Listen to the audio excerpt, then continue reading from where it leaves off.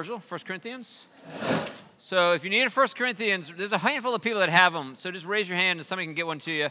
And then everything we've ever done is all up here. So if you're missing one from past weeks that you want to add to your collection, this box will always be here with, just come find whatever you need.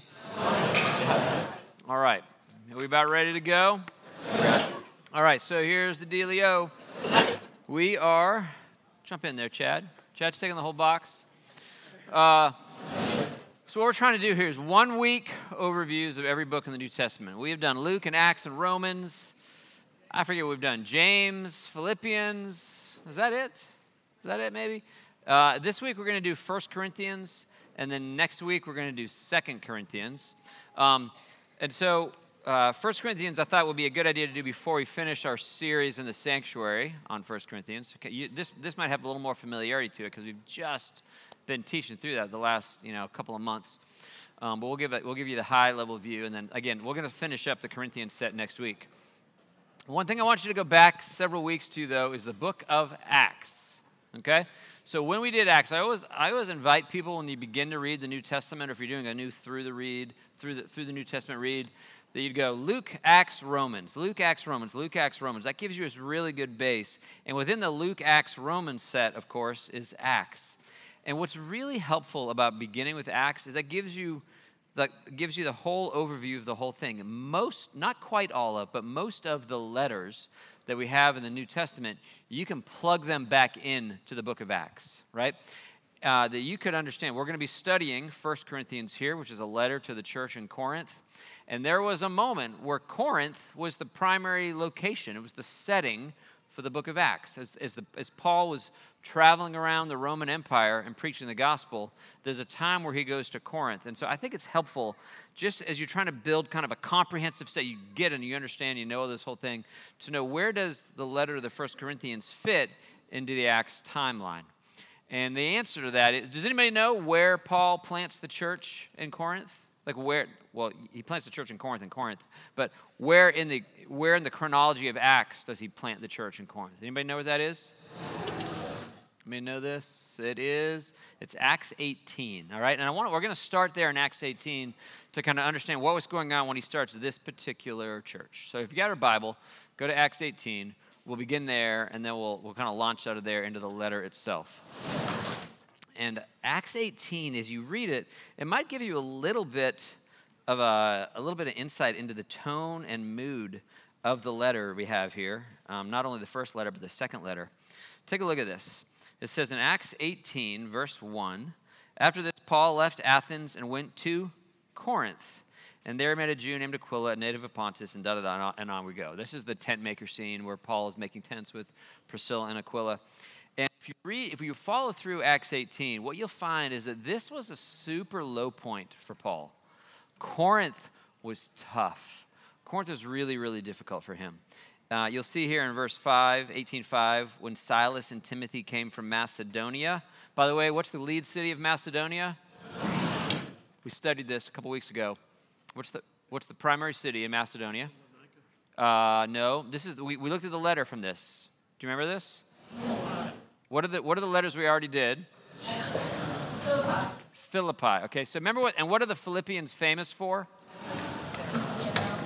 Their generosity, their giving. The Macedonian churches were the ones that give. It's a major theme is how generous the Macedonians were.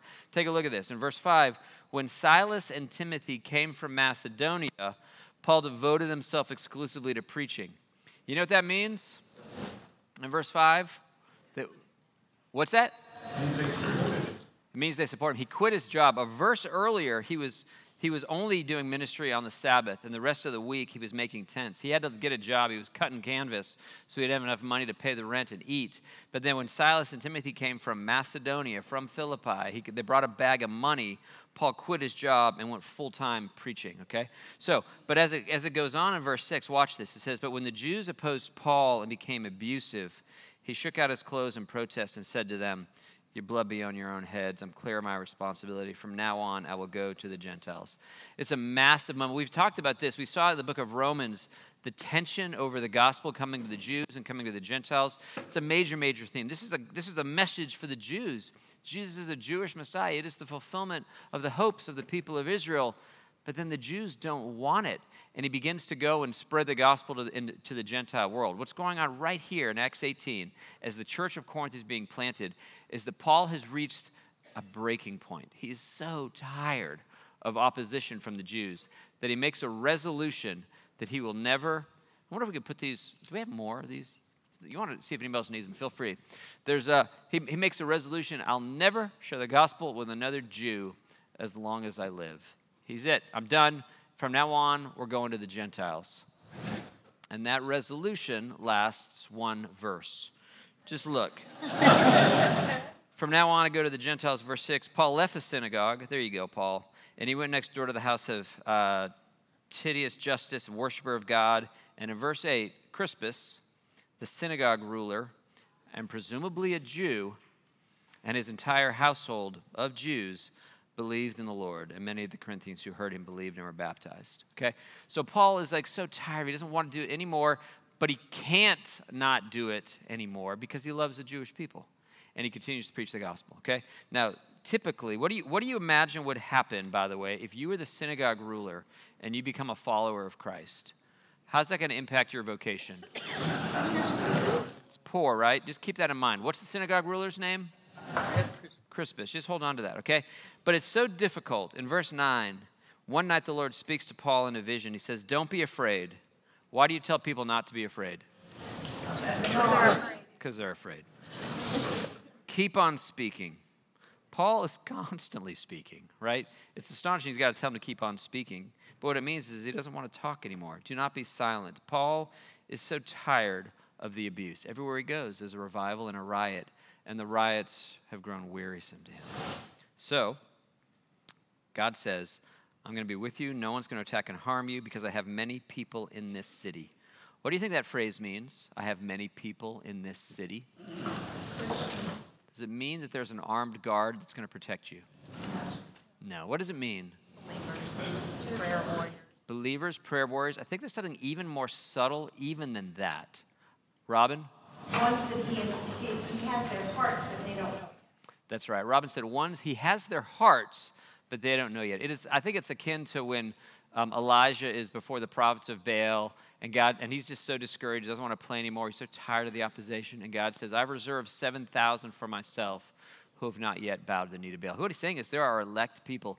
You keep preaching the gospel, Paul, because people are going to respond. You don't be silent because I'm going to use you even in this city. Stay in the game, take the hit, remain, it'll be okay. Keep doing it. And so Paul, ever the faithful servant, he keeps his head down and he does it. And it says in verse 11 that Paul stayed, this is all in Corinth, for a year and a half, teaching them the word of God.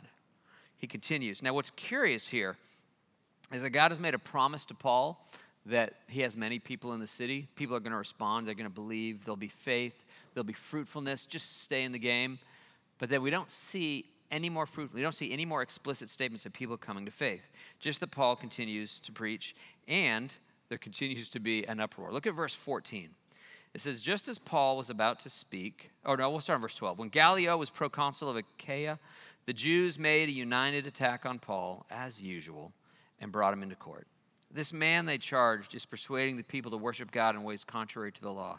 And just as Paul was about to speak, Gallio said to the Jews, if you Jews were making a complaint about some misdemeanor or serious crime, it'd be reasonable for me to listen to you. But since it involves questions about words and names in your own law, settle the matter for yourselves. I will not be a judge of such things. So he had them ejected from the court. And watch this. This is so interesting.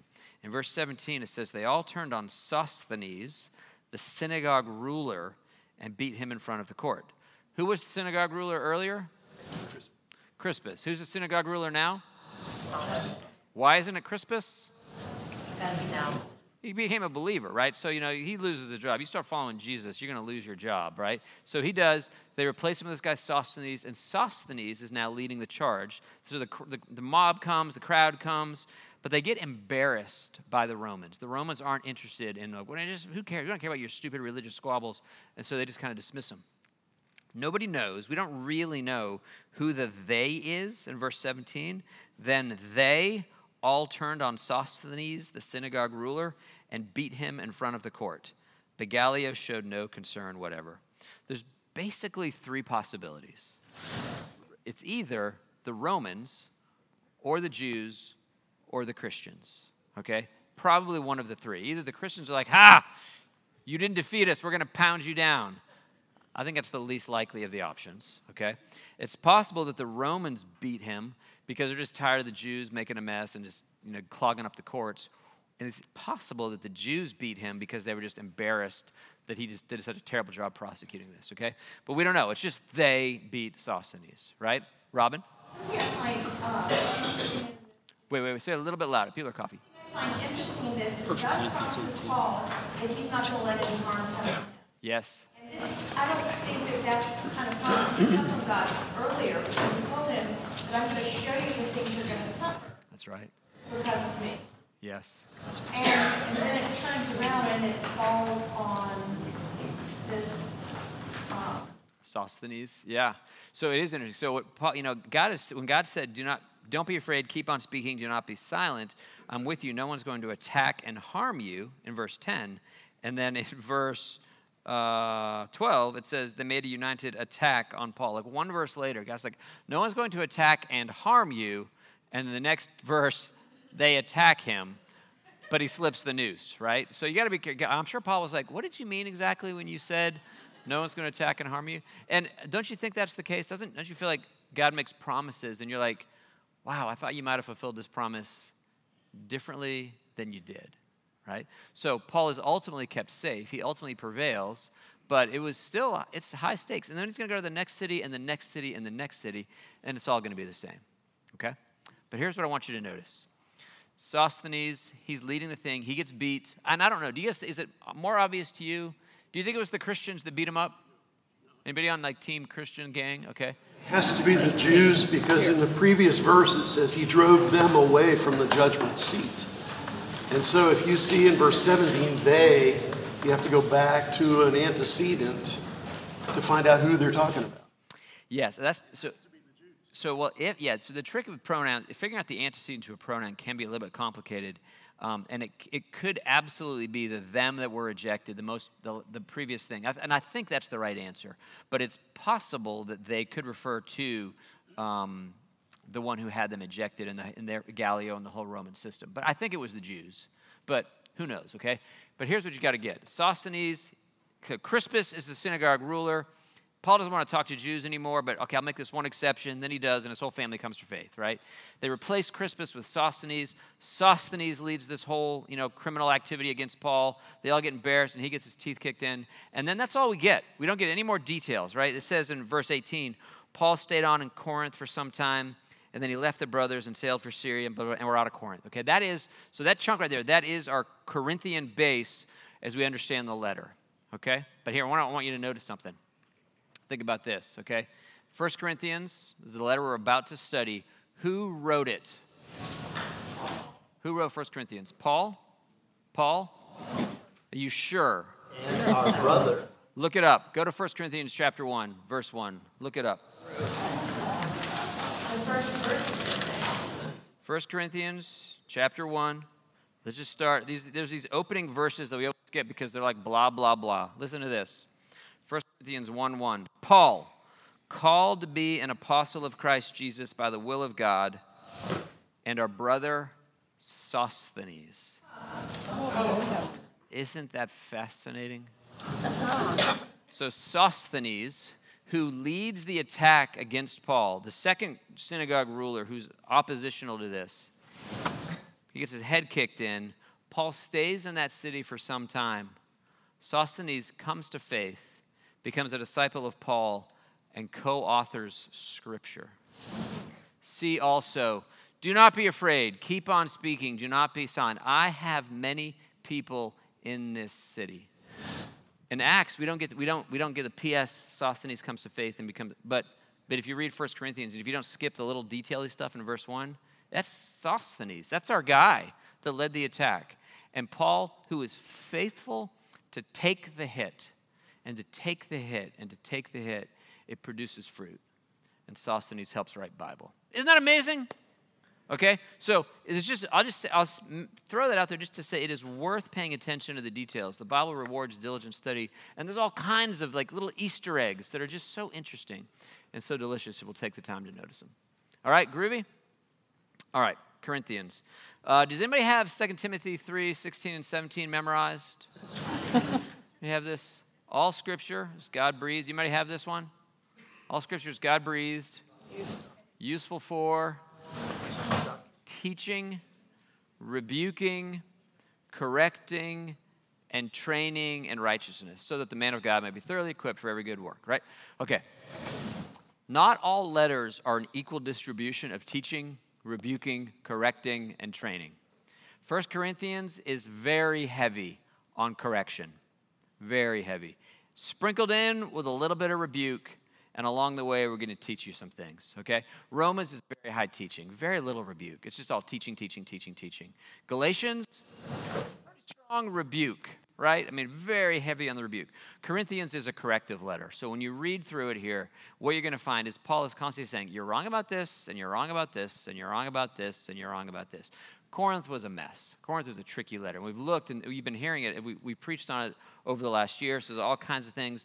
But there's a whole bunch of stuff in Corinthians that is corrective and difficult. So even without looking at it, okay, I mean, you can look if you want, but what do you remember about the errors of the Corinthians? What are they getting wrong? And you have a long list to choose from. But I'm curious what pops to you. Lord's Supper. The Lord's Supper. The Corinthians are screwing up the Lord's Supper. We just studied that. That's chapter 11. We looked at it a couple weeks ago. What's the primary error of the way that they were celebrating the Lord's table?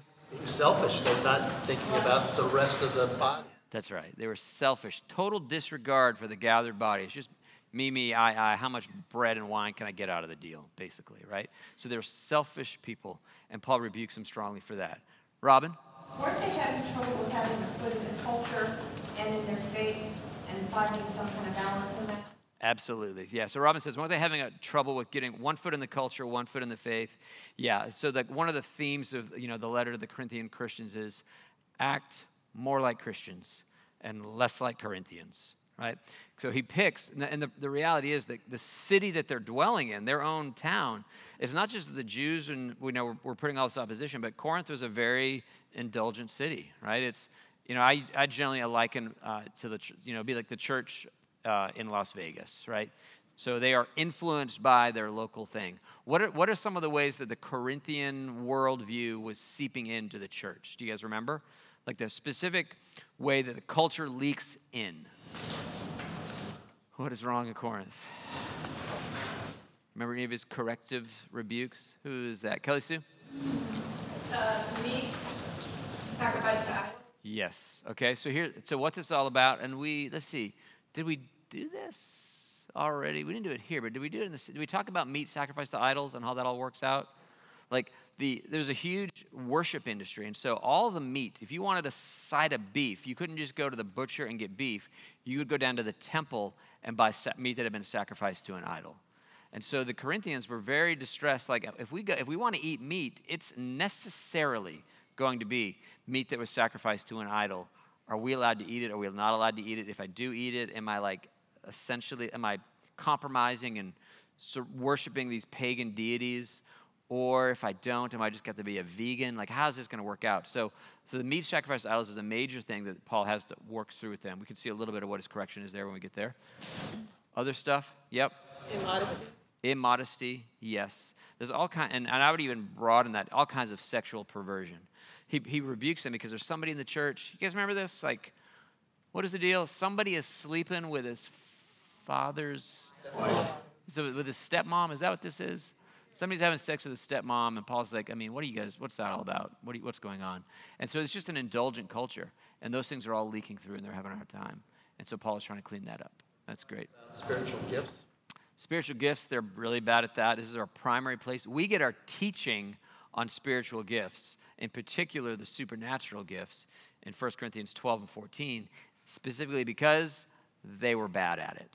They were messing up the gifts, and he's got to fix into that. And then even the passage that Landon taught on and we'll teach on this morning, chapter 13, is sandwiched in between that. So it's really 12 and 14 are spiritual gifts. 13 is about love, but it's not like Paul interrupted himself. It's 12, 13, 14 is all a set that they're just selfish and they're performative. And he's got to clean that whole mess up. Very good. Any other big things that you remember for the Corinthians? Okay, then we'll come. We're going to run through. I'm going to give you the big high-level view of all their stuff. But there's a couple more things I want you to notice. When you study 1 Corinthians, you could broadly separate the topics that Paul addresses into two categories. One is the stuff that Paul brings up because he's troubled by, he's distressed by, and he wants to correct them about. Do you know what the second category is? Answering questions they had. If you flip over to the back of your sheet, I want you to notice kind of how Paul does this and the tag you're looking for. This phenomenon here, it's sometimes it's very obvious, sometimes it's just super clear to see, but you can apply this throughout the rest of the Bible. Sometimes there will be recurring phrases that are you're meant to see them as like subheadings, section headings, okay? So Paul begins this. He says in chapter 7, he says, now for the matters, plural, that you wrote about. Quote, it is good for a man not to marry. That is kind of like that is where the point in chapter 7 in 1 Corinthians, Paul switches from the first 6 chapters are stuff that he wants to talk about because he's annoyed. You did this wrong, this is not going well, this is not going well. And then from chapter 7 on, it's all responding to things that they have said. And then with a whole bunch, he still talked about what he wants to talk about, but he allows their letter to be an outline. So there was, oftentimes you write somebody a letter, they write you one back. You write them a letter, they write you one back. And so this letter is a response to a letter that he had gotten from the Corinthians. To their credit, they wanted answers, right? So that you can get the sense of this letter as being a correction, a rebuke of, hey, pay attention to me, and he's not, but in fact it's a dialogue. And they had written him, they wanted answers. They wanted to understand things. And so they wrote him a letter, and Paul writes them back. Now, chapter 7 is broadly misunderstood. We talked about this. I think I preached on this like a month or so ago. But he says this, now for the matters you wrote about, quote, it is good for a man not to marry. I think generations of Christians have thought that Paul was saying, it is good for a man not to marry. Paul is not saying it's good for a man not to marry. Paul is saying, you said, Corinthians, that it is good for a man not to marry, and let me tell you why you're wrong, okay? So that's in quotes because he's quoting them. So now for the matters you wrote about. First thing you talked about, you said that Christians should all just be celibate for the rest of their lives. And he walks through and says, yeah, that's a pretty bad idea, and I think that's just going to be a recipe for sexual immorality, so no. And then he's going to use that same phrase over and over again. He's going to say later in chapter 7, now about virgins, now about food sacrificed to idols, now about spiritual gifts, now about the collection for God's people, now about our brother Apollos. What you should read there is that every one of those is that he is responding to something that they raised, something going on that they were troubled by, they were confused by. He's like, hey, let me clean this up. We'll talk about that for a minute. Let me talk about that. But then when he does, now that we're on the topic of your claim that everybody should be single for the rest of their lives, Paul uses that. He kind of gets his foot in the door, and he's like, and while we're here, here's a few other things you're screwing up, and let me talk about that, right? And then they'll raise a new topic. He's like, let me answer your question, but you had a question about this going on and food sacrifice to idols, and I'm going to use that as a segue to start talking about communion. They didn't ask about communion. They asked about food sacrifice to idols, but he uses it as a bridge. First, he answers their questions, and then he takes it towards something they need to do. So when you read through the letter, anytime you see now about, just know that's Paul responding to the stuff that they had said. Make sense? Okay. Questions about any of that so far? No. Okay. So we're going to watch that. And then I want to go back to the front. We're just going to run through, but we're going to come to the gospel as an application in a few minutes, but come back to the front. What I tried to do here, this was a little bit tricky. I went through the whole letter and I tried to say, really, what are the topics? It's sometimes Paul's letters have a very logical flow to them. Sometimes it's very clear that he's making a case, and A leads to B, leads to C, leads to D. Corinthians isn't like that. When you read through 1 Corinthians, it's really it's a checklist. I want to talk to you about this. I want to talk about this. I want to correct this because you're screwing this up. I want to talk about this. I'm going to answer your questions, and while we're here, we'll talk about this. And then you asked another question about that.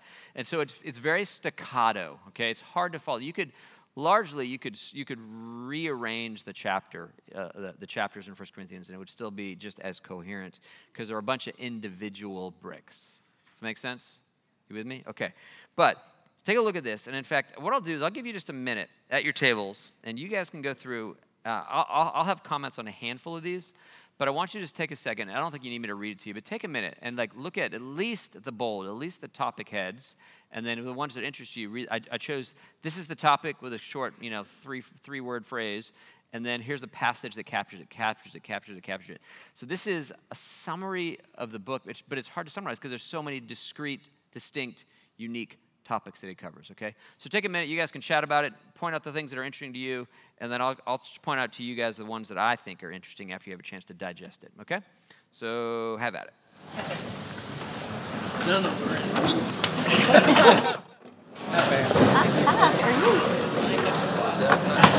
Okay, here we go. I know everybody in this stage.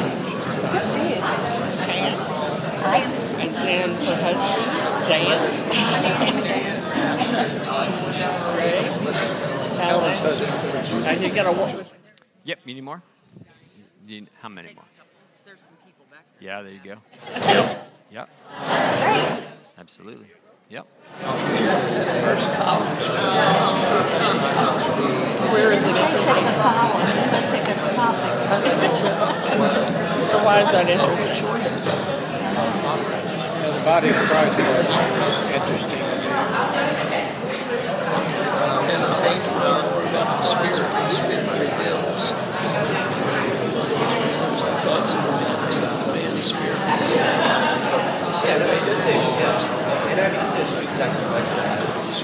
So it's almost like there was an agreement early on in the church, because Paul was still very interested in this being one of us. I think for their trying to get some guidance.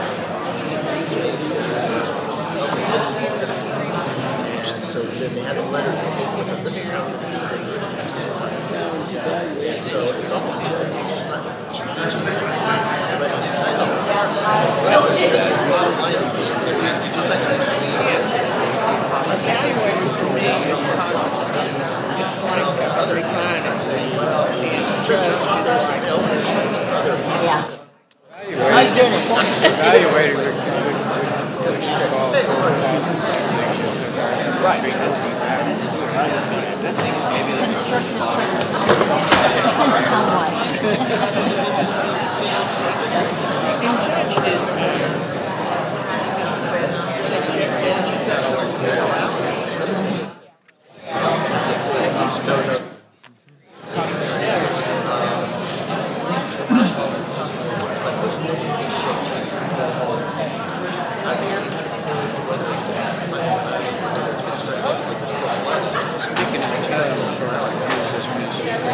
I was just going to say, we have family that go to churches where these teachers come, and we've had conversations about that because the first time we went to church with them, somebody in the back started very loudly speaking in tongues. I just got freaked out. Very scary. All right. Did you have a chance to skim through it at least? Just to do something to... All right, come on in. Now, some of these are interesting to me, but they might not be the same ones that are interesting to you. So I'd love to hear any of these things you want to you got comments on or questions about. I think these are the topics that he covers. But of course, if you double click on each one, they all explode and all kinds of different insights will drop. So which ones, any of these particularly strike you as curious, bewildering, or you know something fascinating that we'd love to know? Gary? The very first box you have up there, it says, I appeal to you that all of you agree with one another. And Gina brought the point up, how's that ever going to be possible, that all of you agree with you? Right. And that's like, that actually shows up in a number of times in different letters. So he's like, I plead with you to, agree with one another, right? We are supposed to bear with one another, forgive one another. And it's not just a unique feature of the letters in the New Testament. You ever been in a room with people? Like, how many things do you think we disagree about in this room right now? It would just be legion. How many people are here? Right? I mean, it's so many things. And yet he's appealing. You get this sense of like, you guys, come on. Like, you guys are just bickering about all these different things. I follow Paul, and I follow Apollos, and all these kind of things. And he's just pleading that we would do it. So how is that even possible, that we would agree with one another if we think that different things are true? How could that even possibly happen, you guys? The Spirit isn't disagreeing with somebody and being divided. Yeah, so is it possible to like somebody even if you think different things about something? Yes. Do you know that it's possible?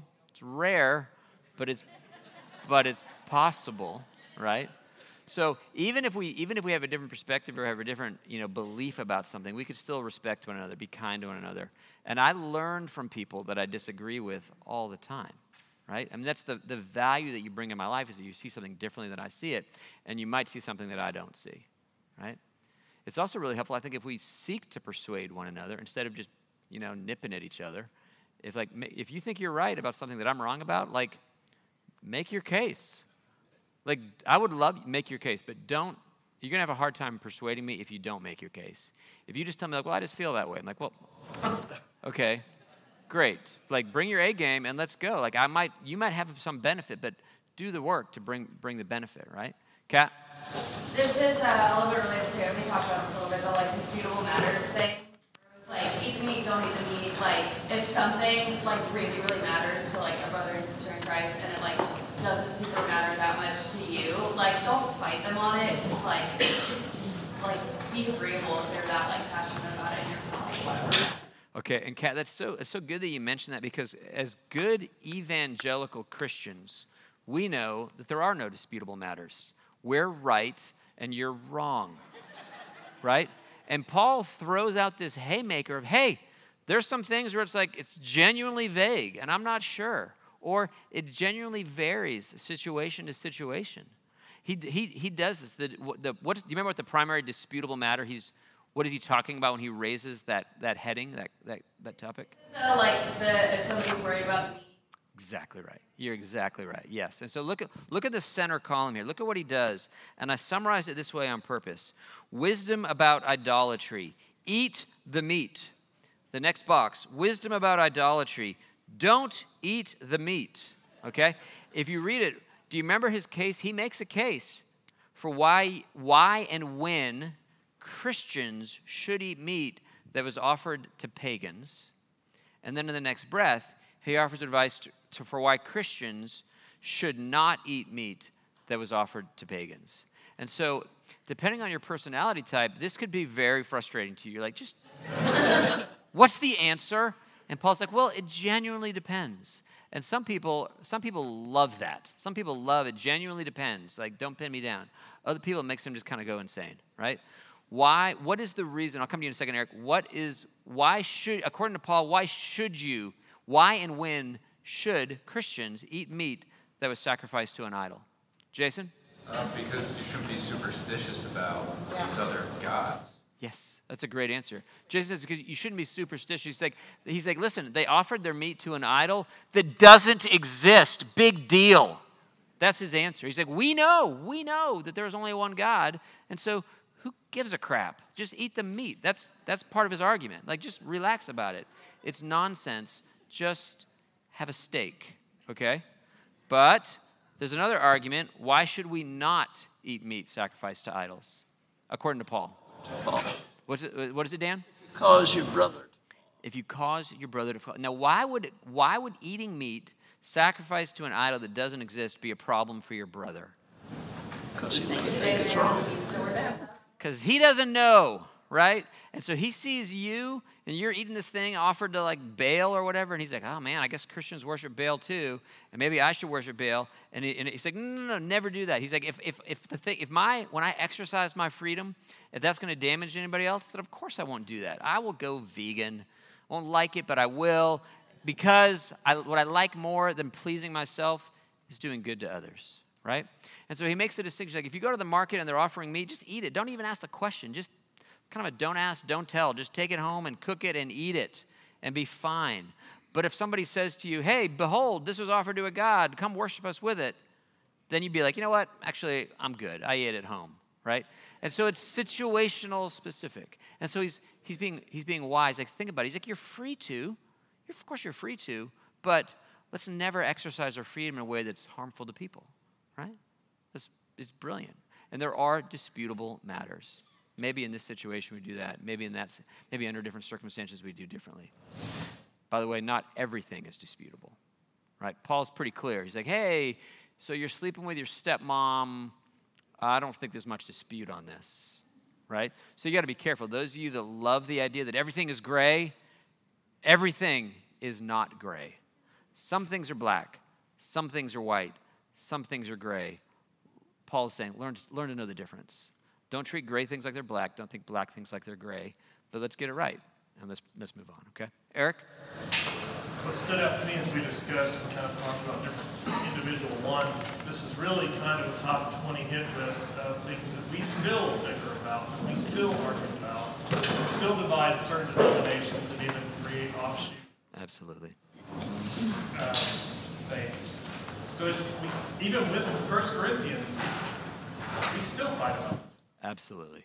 So, and this is it's so odd. Like, if I were God and I was creating a holy book to instruct my people, I don't think I would have ever done it. It wouldn't even occurred to me to do this, right? But what he has given us in the New Testament largely is a collection of letters to specific people at specific times that had specific questions, that were making specific mistakes, and he engages it in a very incarnational, relational, real-life people way, and then their problems and their solutions and their failings and their misunderstandings become the template that every era of the church can look back and say, yeah, we deal with that too. Yes, we have the same question. Yes, we have the same behavioral problem. I would have just said, do this, don't do this. I would have written it much more didactically. But he's given it to us in this sense of a relational community, and then we read their story, we see our story reflected in it, and then we're like, we are like those guys, and we can see it. It's just so fascinating and so odd in the way it's natural, as opposed to this external didactic, imposition on us. This is fascinating. Catherine? Where does he say, do not get involved in useless arguments? 2 Timothy 2. And this keeps coming to my mind here, because what I'm seeing underneath all this is that the relationship's more important than the issue. The people are more important than the issues. And what you've always said or shown how to listen. And that's where God is really touching me, is teaching me how to listen, because I immediately flare up inside, like especially with my family, those siblings. Yeah. But I love when they know that. But the people are more important. So the more I listen, I'm starting to meet neighbors and just listen, so I don't have to feel like, I've got to correct them, or I've got to show. That's right. It's just listen to their story, like you're saying, because everybody has a story. Yep. And when they feel accepted, like Christ, God accepts them, he loves them, he forgives them. When they can feel that, then I don't have to rush into any kind of correction. That's right. So let me and when I answered you 2 Timothy 2, the truth is Paul addresses that numerous times, but listen to 2 Timothy 2, because it's exactly what you're describing here, and it is totally applicable to the Corinthian division. 2:14, 2 Timothy 2:14. Keep reminding them of these things. Warn them before God against quarreling about words. It's of no value and only ruins those who listen. Don't you love quarreling about stuff? Okay. Then he goes on, verse 16. Avoid godless chatter. You become more and more ungodly. Listen to this. If you come down a little bit, as he kind of builds this whole case, and you come down to verse 23, 2 Timothy 2:23, don't have anything to do with foolish and stupid arguments, because you know they produce quarrels. Have you ever had anything to do with a foolish and stupid argument? Did it produce a quarrel? Okay. And then he says, Catherine, the Lord's servant must not quarrel. Instead, he must be kind to everyone, able to teach, not resentful. Those who oppose him, he must gently instruct. We're allowed to teach. in the hope that God will grant them repentance, leading them to a knowledge of the truth. It seems that it's God's job to lead them to a knowledge of the truth. And that then they come to their senses, escape from the trap of the devil who's taken them captive to do his will. But our job, we're not to be a quarrelsome people. And that's what, in Corinth, they were just nipping and fighting about all kinds of dumb things, for sure. Now, Eric, one more thing I want to mention about what you said, about how like we look at Corinthians becomes a pattern and instruction for us. That's completely true. But what was interesting is that Paul was alluding to the history of Israel as the Corinthians, right? So if you look, I just have a little block here. Look at chapter 10, verse 6 to 10. I've kind of parsed it out. Paul says this. This is kind of in the middle column here. It says, now he's talking about things that happened in the Old Testament. He says, these things occurred examples to keep us from setting our hearts on evil things as they did. Don't be idolaters as some of them were. We should not commit sexual immorality as some of them did. We should not test the Lord as some of them did. Do not grumble as some of them did. So in the same way, there's like, we look back at the Corinthians to be like, hey, what are they getting wrong and how can we learn from their mistakes? When Paul was talking to the Corinthians, he was pointing back to ancient Israel and saying, you see what they did? Don't do that. You see what they did? Don't do that. And so the things that were written down to them to teach the Corinthians are also written down to teach us. That this book, the entire history of Israel, is yours. It was written down. He specifically says, these things occurred as examples to keep us from setting our hearts on evil things as they did. So the whole story of the book is yours. You get to mine it. You get to extract from it. You get to see yourself in the story. It's important that you see yourself in the right place. You probably have a tendency to cast yourself as the hero of the story. That's generally a bad idea. You are not likely to be the hero of the story. You are probably the one who screwed something up in that story. But if you see yourself in the role of the one who screwed up, and then you see how God responded to it and how in his mercy and his grace he brings a solution to the problem, then the whole book becomes alive because the whole thing is for you, right? Not just Corinth, not just the letter to the Corinthians, but all the way back to the whole thing. It's all for us. It was written down for you. And therefore we want to read it. We want to know it. We want to see ourselves in it. We want to understand what it means today. Make sense? Okay. Robin? One thing I thought was interesting, he goes when he's talking about Jesus rising from the dead. He says, of first importance. It's like you guys are missing the big picture with all these other little things. And I think that even goes back to the studying the Old Testament and the things that they've wrong. They got to where they made so many of their own rules and put them on top of God's rules. So, like the one about the Sabbath was made for man, not man for the Sabbath. But that don't lose sight of what Jesus did in dying for your sins and he was raised from the dead. Yes, okay. So let's talk about this. So the idea that, Robin's in 1 Corinthians 15, the whole path, we'll preach on that in a couple weeks. First, Jesus' resurrection and then our resurrection. And you're absolutely right. Paul places that as a first importance. But for the sake of time here, let me use that as a segue to get to this last box on the back, the gospel as an application to all things. I want you to see something. This transcends 1 Corinthians. So I'll give it to you. First, I'll give it to you in Ephesians because it's a little bit easier to see there. Paul very, very often, learn to see this because this will add fruit, give fruit to you. He will frame whatever's wrong, whatever they're screwing up, wherever they're misunderstanding, wherever they're misbehaving. He's brilliant about taking the gospel of Jesus Christ, the death and resurrection of Christ, and laying it over their problem so they can better see a solution. So for instance, in Ephesus, I should say, in Ephesus, there's a marriage problem. The husbands aren't loving their wives well. And he could just kick them and he'd be like, hey, do a better job. But he doesn't, right? When he wants to invite them to more radical, sacrificial love, husbands to wives, what does he do? Do you remember how he addresses the marriage problem in Ephesus? Analogy of Christ in the church. And I would say it's even stronger than the analogy. He's saying, no, it's not just like an arbitrary thing, right? He's saying this is the very nature of marriage, right? That husbands, love your wives. How should you love your wife? Like Christ loved the church, who gave himself up for her to make her holy, sacrifice her and cleansing her. All that he does, right? That we are to husbands, he's like, hey, You know why you're not good husbands? Because you don't have a good understanding of the gospel. Behold the way this man loved his bride, and go and do likewise, okay? Except it's not merely, this is really important, it's not merely look at that example of somebody who did something, but rather look at this experience of somebody who did something for you. When Jesus is your husband, and he loves you unconditionally and sacrificially and purifyingly, was that beneficial to you? Does that cause you to flourish? Does that give you your deepest needs? Yes? Yes? Okay, great. Go do that for her because he did that for you. Not just that he did that, but he did that for you. So the gospel is the solution for what marriages ought to look like. Okay? It is the same thing in 2 Corinthians chapter 8. They're tight-fisted. They're not giving up any money.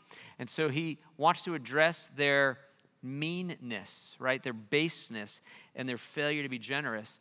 And he does so. Do you remember the famous line of 2 Corinthians? I think it's chapter 8, when he talks about how he overlays the gospel into generosity. Anybody have this in their brain? He says, you know the grace of our Lord Jesus, that though he was rich, for your sake he became poor, so that you, through his poverty, might become rich. So he takes the gospel and he applies it to marriage, now he takes the gospel and he applies it to giving. He frames Jesus' crucifixion in economic terms, right? Though he was rich, for your sake he became poor, so that you, through his poverty, might become rich. And he wants you to say, do you understand how the generosity of Christ, as demonstrated on the cross, has become the great source and blessing for your life, and then how God brings life out of generosity? Well, the fact that you yourself are not generous, that you're giving 2% of your money to the kingdom and wasting the rest of it on a bunch of nonsense, what that tells us is that you don't understand the gospel, because if you did, you would jump into that stream. The gospel is a solution to your bad marriage. The gospel is a solution to your poor giving. That phenomena pervades this letter. So if you flip it over, you look in this back box, and we got to stop in just a second. You can go through these, and you could tease that little process that I just ran with you for those two in Ephesians and 2 Corinthians. I saved you the rest of these. You can go look, and you can see what he is doing and how he repeatedly say, Corinthians, you're screwing this up and this up and this up and this up. But if you had a deeper understanding of the gospel, the reality of Christ's death and resurrection, is generously pouring himself out for you, it would matter in every one of these things. It would change the way you come to the Lord's table. It would stop being about you, and it would be about others. Because Jesus, the actual act of breaking the bread, was about the good of others, and that would fix that. He says, the very fact, look at this first column, chapter 6, the very fact that you have lawsuits among you means you've been completely defeated already. Why not rather be wronged? Why not rather be cheated? Instead, you yourselves cheat and do wrong, but you do this to your brothers. That could be a very strange thing. You're like, why not be wronged? Why not be cheated? Like, are you kidding me? I can give you 100 reasons why I wouldn't want to be wronged or cheated. He's like, yeah, but hang on a second. Can you think of anybody who was wronged and cheated and took it? Yeah. And from that flowed life and the salvation of the world. And you'd be like, oh, is that what you meant? That's what he meant, right? That we would see in the cross of Christ the resource to endure being wronged, and even to incentivize us to be cheated, because then I could join in partnership in the work that it just permeates the letter, okay? So as you go through 1 Corinthians, these are some things to look for. You can follow the blocks. You can see his argument. There's all kinds of little freebies in here, like we're going to judge the angels. And Paul just throws that out there. Like, hey, don't you know we're going to, figure it out. Stop fighting. We're going to judge the angels. And I'm like, I did not know that. How did you know that? That's interesting. So there's all kinds of things you'll find in there. Watch that. Watch for the gospel solution. Connect it to Acts, and I think you'll find all kinds of fruit. Good enough? Yeah. All right, 2 Corinthians. This week is 1 Corinthians. Next week will be 2 Corinthians. If you need extra books or extra sheets, they are here. That is all.